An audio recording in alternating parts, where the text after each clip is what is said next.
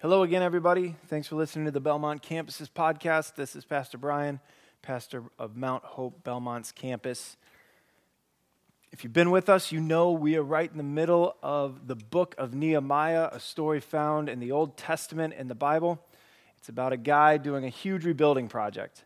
And listen, all of us have places in our lives where we find ourselves needing to rebuild, and so we're learning from Nehemiah. What does it look like to rebuild well? This week we talk about how to handle it when we feel like God wants us to do something, but there's someone or something that makes us afraid to take that step. How do we handle that fear? What's the secret to being able to do the things that we know we need to do in the face of being afraid? We talk about all that in this sermon, and I hope you listen closely because I believe that God has something He'd like to say to you. I don't know if this happens to you. This happens to me more often than I would like for it to happen. Something that happens to me, and I'm sure that if we invited my wife Lori up to the stage, she could give many testimonies as to the fact that this is true. Maybe this happens to you. It definitely happens to me. What happens to me is that I often have ideas in my head that are much better when they're just ideas in my head than they are when I try to carry them out in real life. I don't know if that happens to you. I get thoughts, I get things that I want to try, maybe something I want to say, something I want to do, and it seems like a great idea in my head. Maybe it looks good on paper, you might say. But when I go to actually do it or say it or try it, it doesn't really go the way that I would have hoped. Let me give you an example. When Lori and I were first married, we lived in a condo together, a small condo, and it was great. We were happy, brand new married. And I remember one night we were headed to bed, and Lori must have gone into the kitchen to grab something to drink, and I went in the bedroom, and I thought to myself, I had one of these ideas, one of these things that just seemed like it would be so much fun in my head, but I didn't really think it through. And I said to myself, I'm gonna hide, and then when Lori comes in, I'm just gonna scare her, and it'll be so funny, and everybody will laugh, and we'll talk about this for years, how funny it was that time that I scared her. And so I went and I just simply crouched at the end of the bed, and Lori walked into the room, and she said my name, and she said it in a way that I had never heard before. There was a fear in her voice because I had suddenly disappeared, and she was anticipating, I think, maybe what might happen. And so it was like all of a sudden, our bedroom turned into like the Blair Witch Project or something, and that's way further than I wanted it to go. And so I aborted the mission. I was crouched behind, and I said, that's it. I'm not going to jump out, and I'm not going to scare her. So I just very simply stood up at the end of the bed and said, hi.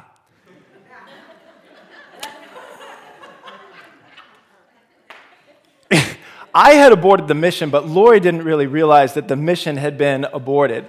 And the scream that I heard, it would be like if you could just package up like every great scream you've heard in any horror movie you've ever watched and combine them all into one scream.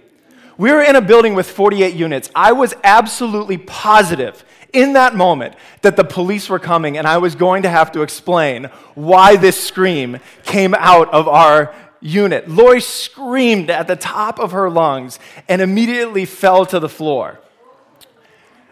And I don't know if I've ever felt worse in my life in that moment. It was this idea that I thought was so great, and it ended up so terrible. And luckily, it's been 10 years, and she just forgave me last week, which I appreciate. But I don't know, I think all of us have had a moment in our life where we found ourselves afraid. You've been afraid of something, and I've been afraid of something. Something has scared you. In fact, all of us know what it's like to be in a place where we're so afraid of something that we become paralyzed and we stop doing something because we've been afraid. That, we may not physically fall to the ground and not be able to move, But certainly we've been on a path in our life somewhere, or we've thought we should probably try to do something, or say something, or carry something out, but we have been so afraid of something else. We have been so frightened by something that rather than carry that thing out, we have stopped and refused to do it. That fear has stopped us from doing the work, or stopped us from being able to do the work that we feel like we are supposed to do. I think that's a pretty common experience we maybe all have. Maybe you felt like you were supposed to talk to somebody about something, but the fear of what that conversation might be like, or made you so afraid that you just never had that conversation. Maybe you felt like that you were supposed to heal a relationship with someone, but the fear of trying to walk through that stopped you from being able to do that. Maybe you felt like you were supposed to take a job interview and something that you had never done before, but it just felt right to take it. But at the end of the day, you passed on it because you were afraid of what might happen if you walked into that room. There was all sorts of opportunities or things that we could have done in our life that seemed like they might have been good things to try, but we were afraid, and it just stopped us in our tracks. You know, that feeling of being too afraid to move forward or too afraid to do something, it's something that also impacts our relationship with God. It impacts the way we live our life. It impacts the way we live our relationships. It impacts the way that we live out maybe our careers or our schooling. But it's also something that impacts our relationship with God. In fact, there are things that we feel like God wants us to do. If you're someone that calls yourself a follower of Jesus Christ, if you're someone that follows God like I do, then my guess is you've had the exact same experience that I have. You feel like God wants you to do something. He wants you to trust Him in something. He wants you to live out your life in a certain way. He wants you to be different than the people around you and do something that He's calling you to do. And so you want to do it. You feel like you want to do it. But when it comes right down to it, you're not able to say what He wants you to say. You're not able to do what He wants you to do. You're not able to incorporate a character trait or behavior in your life. And the reason is because we're so afraid of what other people might think or other people might say or other people might do, or what might happen if we actually trusted God, that we're really not able to carry it out. And we pass on the opportunity. A couple of weeks ago, we said, if you're a follower of Jesus Christ, it shouldn't surprise us that there would be people that would rise up and oppose us as we try to live out our life for God. In fact, we looked at something that one of Jesus' disciples, the disciple John, said, where he said, don't be surprised. Don't be surprised when people oppose you in this world. Don't be surprised by that. And one of the reasons that it happens, one of the ways that people try to oppose us when we're trying to do the good work God is calling us to do, is that people come and they try to make us afraid. And the reason that it happens is because making someone afraid is a very effective way to get them to stop doing something you don't want them to do, right? If you're a parent, you've used this technique. If you're a parent, you've used this technique. You've tried to use fear in making your child afraid of something so they won't do a behavior or an action you don't want them to do. You've said, listen, if you touch that, you're going to time out. If you don't get these grades, you're not getting a car. If you don't do X, then Y is not going to happen. Or if you do X, then Y is going to happen. We've all used this technique. We've all had this technique used on us. Every single class I ever took in college or in graduate school, on the syllabus, there was this big ominous section about something called plagiarism. And the penalties for plagiarism, if you would dare steal something off the internet or steal it out of someone else's paper, what the penalties would be, getting kicked out of school and failing the class, and all these things that are important. And the reason that they're in there is because the institution, which obviously does not want people plagiarizing, is trying to instill fear in the students so that they won't just go online and cut and paste things into their papers. It's an effective technique. Your boss uses this on you.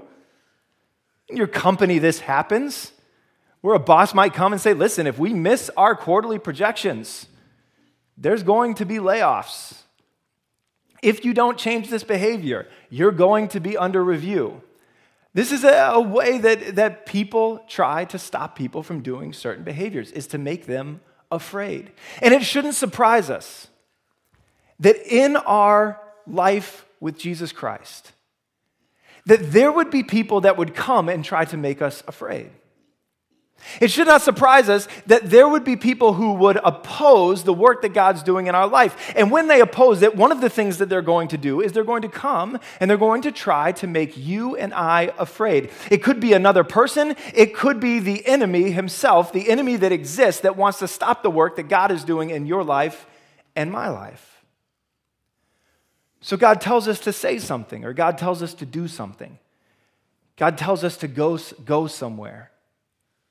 You saw the video of Dawn in Bali, Indonesia, and God spoke to your heart and said, you should go on that trip. And then the enemy comes in and says, yeah, but what about the money? And what about the time? And what about And all of a sudden there's a fear there that says, yeah, I can't do that. This happens all the time to us when God tells us to go somewhere or do something or say something, that the enemy would come in or someone would come in and create the opposition so that we are then afraid and we don't do the work. So the question before us this morning is, how do we deal with that fear? How do we deal with that fear? I've been in the place, you've been in the place, you felt like God wanted you to say something, you felt like God wanted you to do something, and the only reason you didn't open your mouth or do the work that God wanted you to do is because you were afraid of what might happen, what the other person's reaction would be, what the people around you might think, what might happen if you actually went and stepped out and trusted God. I've done that and you've done it. We've allowed that fear to stop us. So the question before us this morning is, how do we fight that fear? What is it inside of you and me? What inside of you and me is it that can help us fight that fear? If you've been with us over the last few weeks, we've been walking through the book of Nehemiah. And in this story, Nehemiah is working to do a great rebuilding project that we've talked about. And so real quickly, I'll recap it for you. Nehemiah is an Israelite. And for hundreds of years before Nehemiah was even born, the Israelites were in exile. Their city, the city of Jerusalem, was completely destroyed. And about 100 years before Nehemiah was born, a big rebuilding project began. The temple was rebuilt in the city. Houses and storefronts were rebuilt. But there was one piece of the city that remained in shambles, and that was the wall around the city. And Nehemiah stepped up. And even though the Israelites are still under exile, under an empire called the Persians, Nehemiah is leading God's people in rebuilding the wall around their city. This is the work that God has given Nehemiah to do. And wouldn't you know it, while Nehemiah is doing that work, there are a group of people that come and try to make him afraid. Just like people would come and try to make us afraid, there's an enemy that would make us afraid. The same thing happened in Nehemiah. They came to him and tried to make him afraid. And Nehemiah in this story, in Nehemiah chapter 6, does so well in not letting the fear get to him. And I think that there's something that you can learn and that I can learn, that God wants to teach us in how Nehemiah responds.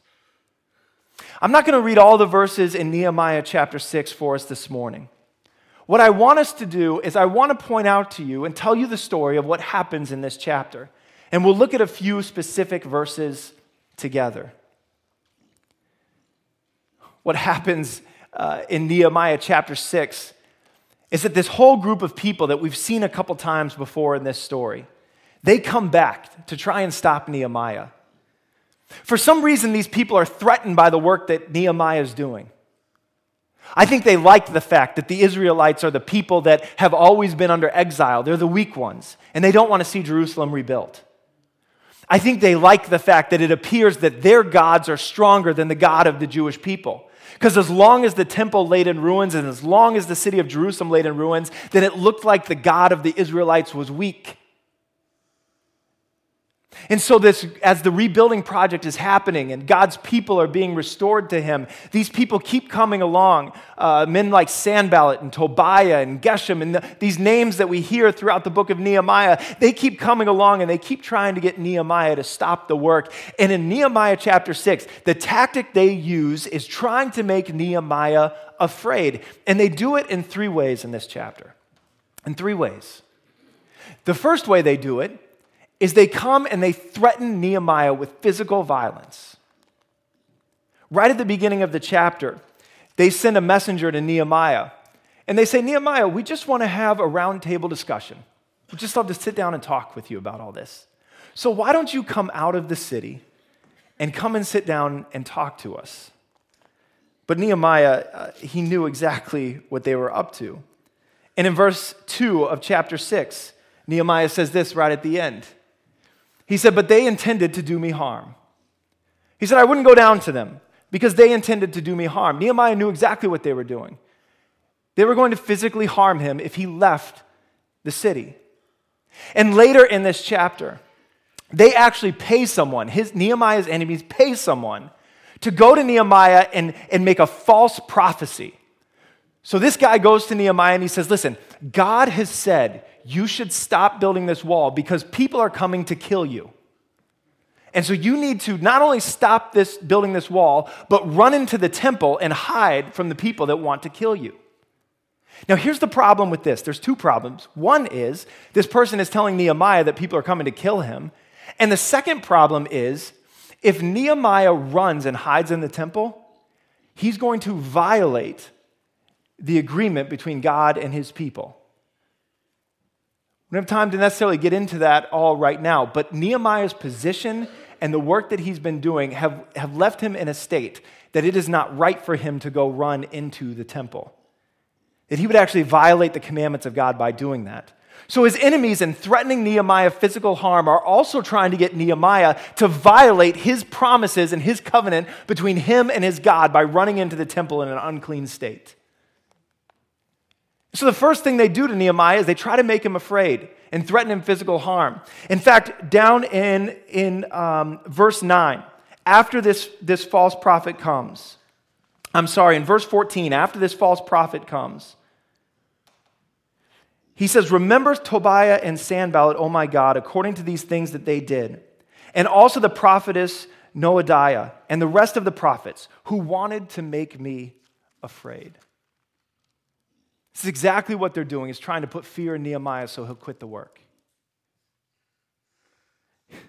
You know, before they try this false prophet thing, his enemies come to him and they say, listen, we know what you're doing. They don't threaten Nehemiah with physical harm, but what they do in the second way they try to make him afraid is they threaten his reputation. Maybe you've had this happen before. They come to him and they say, listen, if you keep doing this work, if you keep building the wall, if you keep trying to make it look like your God is stronger than ours, then we are going to go to the king of Persia, Artaxerxes, and we are going to tell him that the only reason you're rebuilding your city is so that you can threaten him and rise up and take over his kingdom. Now, if you remember the story of Nehemiah, you know that Nehemiah and King Artaxerxes had been colleagues for a long, long time, and King Artaxerxes trusted Nehemiah. And so they're threatening Nehemiah's reputation. You think the king thinks you're a good guy? Well, we know what you're really up to. And we're going to take that information back to the king, and we're going to make sure that he knows that you're a bad guy trying to harm him. And Nehemiah recognizes it for what it is. In verse 9, he says this, the reason they were threatening my reputation is they all wanted to frighten us, thinking, their hands will drop from the work, and it will not be done. This is why they're trying to do this. This is why they're attacking his reputation. It's so that Nehemiah will be afraid and drop the work. So they threaten him physically. They threaten his reputation. But there's a third thing that they do to Nehemiah to try to make him afraid. After the wall was built in just 52 days, Tobiah, one of these guys, started sending letters to some of Nehemiah's closest advisors, trying to get in with his friends and his people that are working for him, trying to get them to turn on Nehemiah. And Tobiah would send letters to Nehemiah too, just updating him where he is as he attacks the people that are close to Nehemiah. And Nehemiah says right at the end of this chapter, also they spoke of that's Tobiah's good deeds in my presence, and reported my words to him. And Tobiah sent me letters in order to make me afraid. And so the last thing they try to do to get Nehemiah to knock this off and stop the work they don't want him to do is they try to make him afraid by attacking the people that are close to him, attacking his close friends, and trying to get them to turn on Nehemiah. Listen, maybe you've been in a similar situation. If you have tried to follow God with your life and follow Jesus Christ, I bet that every single one of us in the room that calls ourselves a disciple of Jesus Christ has a story of a friend or a family member or someone we trusted coming to us and trying to make us afraid so that we would not go down the path of following Jesus Christ. And if it hasn't been another person, there is no doubt in my mind that the enemy has come to you, the enemy of this world has come to you and has tried to put in your heart and into your mind fears that would stop you from doing the work that God wants you to do. You feel like God wants you to love someone unconditionally, and the enemy comes or opposition comes and says, if you love that person in that way, what if they violate that trust and hurt you? And that fear stops us from loving the way God wants us to love. God calls us to be generous in some way. And we're going to be generous because we feel like that's what God wants us to do. And the opposition comes and says, what if you give so much that you don't have enough for yourself? And that fear stops us from giving the way that God wants us to give. God wants us to do a work, start a ministry, go a different way in our career, lead our family in a different direction, heal the relationship with our spouse. And we say, the opposition comes and we say to ourselves, well, what if it doesn't work? What if I try to heal that relationship and they reject me? What if I try the new career and it fails? What if I start the ministry and nobody shows up? And that fear comes, and so we just don't do it.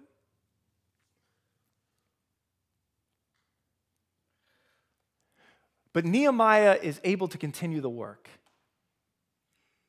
So what's his secret?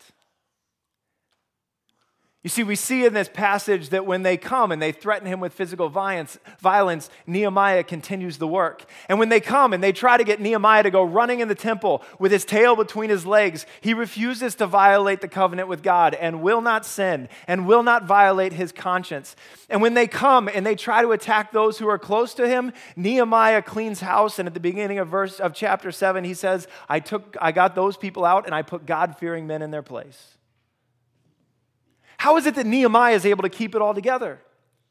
How is it that he's able to respond in this way, that he doesn't just shut down and pack up? This guy had a good life, working in the palace for the king.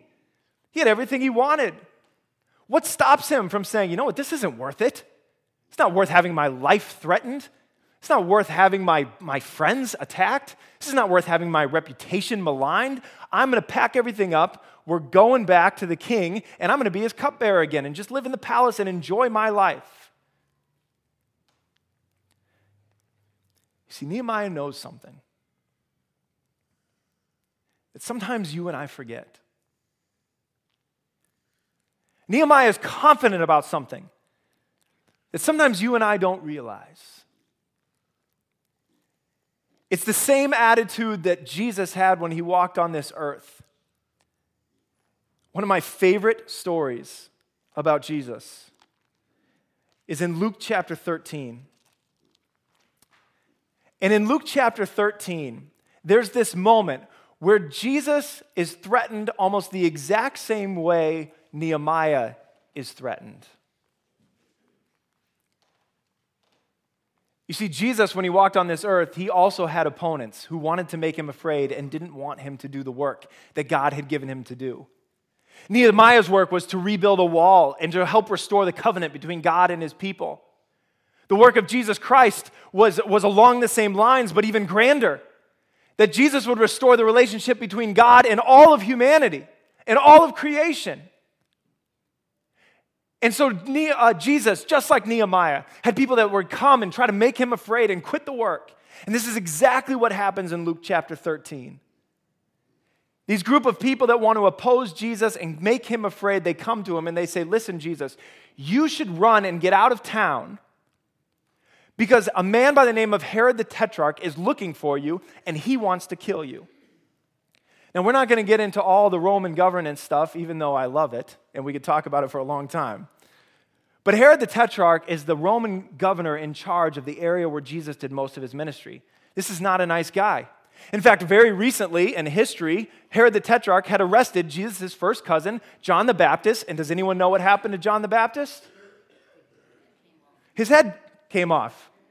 So when Herod the Tetrarch says he's going to kill somebody, and this is going to happen, it's probably going to happen.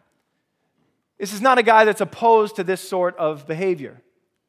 And so Jesus' opponents come to him and they say, Herod the Tetrarch is looking for you, and he's going to kill you. And I love the response Jesus gives. This is the same loving, merciful, caring Savior. This is the Jesus that said, let the little children come to me. But his response in this moment is very different. This is what he says in Luke chapter 13, verse 32.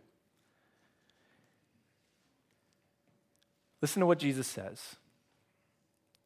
And Jesus said to them, no prelude, just turns around and jumps right into it. Go and tell that fox. Now listen, this is not like an environment where you can go on Saturday Night Live and say whatever you want about the people that are in charge, all right?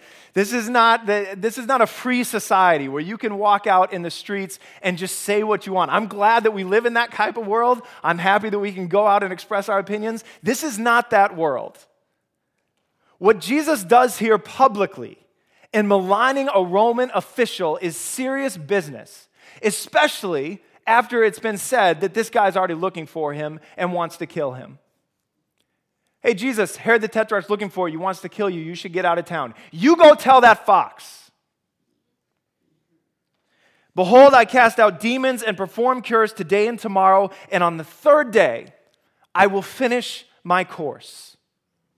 You go tell that fox, I'm going to cast out demons and I'm going to heal people today and tomorrow. And on the third day, a reference that could only be referring to the resurrection of the dead on the third day, I am going to finish my course and complete my goal. And this is what Jesus says in that one sentence. He said, do you think for a second that Herod the Tetrarch, some Roman governor, is going to stop the work of God?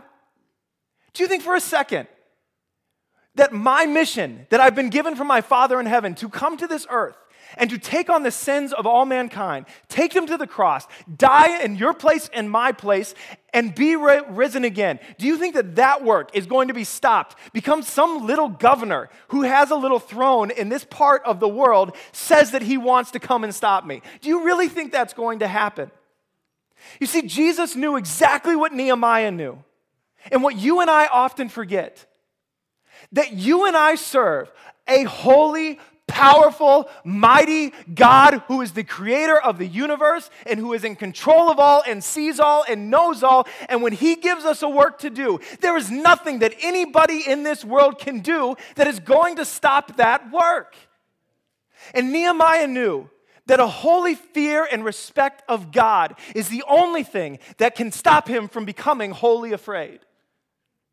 A holy fear of God is the thing that will stop you and I from becoming wholly afraid. That is the secret that Nehemiah knew. Last week when we looked at Nehemiah chapter 5 and Justin was preaching, he showed us the verse where Nehemiah said that they needed to be a people who feared God, that he's a man who feared God. And Nehemiah knew that fear and respect of who God is as the God who sits on the throne and is above all and is in control of all is enough to cover and stop him from becoming afraid of anything. What's the worst they could do to Nehemiah? They could come down and they could kill him. And then what happens? Nehemiah spends an eternity with God. What's the worst that could happen to you and me if we follow Jesus Christ with our life? What's the worst thing that could happen? The worst thing that could happen is someone would end your earthly life because you follow Jesus Christ. And that happens around the globe. But then what happens? You spend an eternity with Jesus Christ in heaven. So no matter what anyone does to you on this earth, no matter what anyone says to you on this earth, no matter how much they might threaten you on this earth, no matter how much they might make fun of your reputation or malign your reputation or think less of you because you're one of those Bible-believing, born-again evangelicals that nobody really likes right now, no matter what anyone might say to you about your reputation, no matter how anyone might go to the people that are close to you and say, do you know what a religious freak that person is? No matter what anyone might say to you, that should never stop us from doing the work that God has called us to do, because at the end of the day, we serve the God who sits over this world and who's doing a work that is far greater and far bigger than just you and me.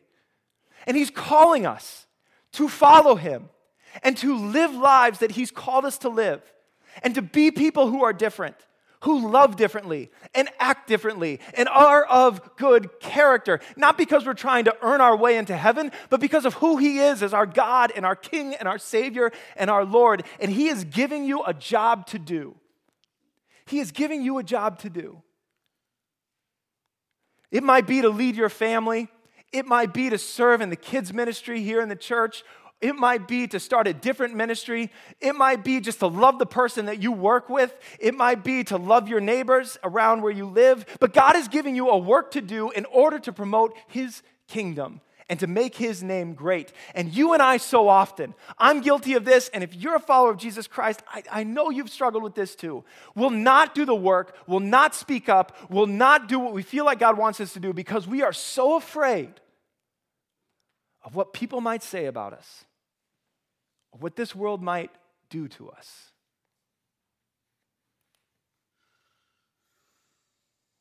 But would we know what Nehemiah and Jesus Christ knew? That our God is greater, and our God is stronger, and our God is higher than any other. And if our God is for us, then who could possibly be against us? I'm going to invite our worship team forward this morning as we close in worship. And I don't know where you're at this morning, but maybe you're in a place where you feel this and you sense this, where there is something that God is calling you to do or something you feel like you're supposed to do, something you feel like you're supposed to say, and the only thing stopping you is you're afraid of what might happen. I hope this morning would be a morning where you would be reminded that you serve a great and powerful and mighty God who is not going to abandon you and not walk away from you no matter what happens to you on this earth. My prayer is that by God's Spirit you would be empowered this morning to go and do the thing that God is calling you to do.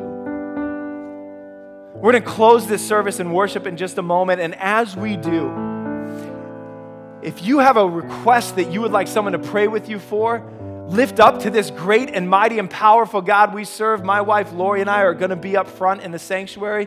We'd invite you, if you would, and Bill and Karen Sullivan will be over here, to come up and to let us pray with you. And to go before our great God together and ask Him for His strength and His help. Would you stand with me and let's pray as we worship our God and our King. God, we thank you, Lord, for your love for us. God, we thank you that you are for us as your people. God, I pray that you will give us the knowledge and the strength to do the work that you've called us to do and not be afraid about what people might say or what people might do. Not be afraid about what we might lose or what it might cost us. But that our holy fear of you would prevent us from becoming wholly afraid. That our holy fear of you would drive us to trust you, drive us to walk with you, drive us to carry out the things you're calling us to do for your glory and for your honor. We pray it in Jesus' name. Amen. Let's worship our God together. And if you'd like us to pray with you, please come forward. Hey, thanks again for listening to this sermon from the Belmont campus of Mount Hope. If you live in the Belmont area, we'd love to have you join us each Sunday at 10 a.m. Or if you'd like to know more about Mount Hope Christian Center with campuses in Burlington and Belmont, Massachusetts, you can visit our website at www.mounthope.org.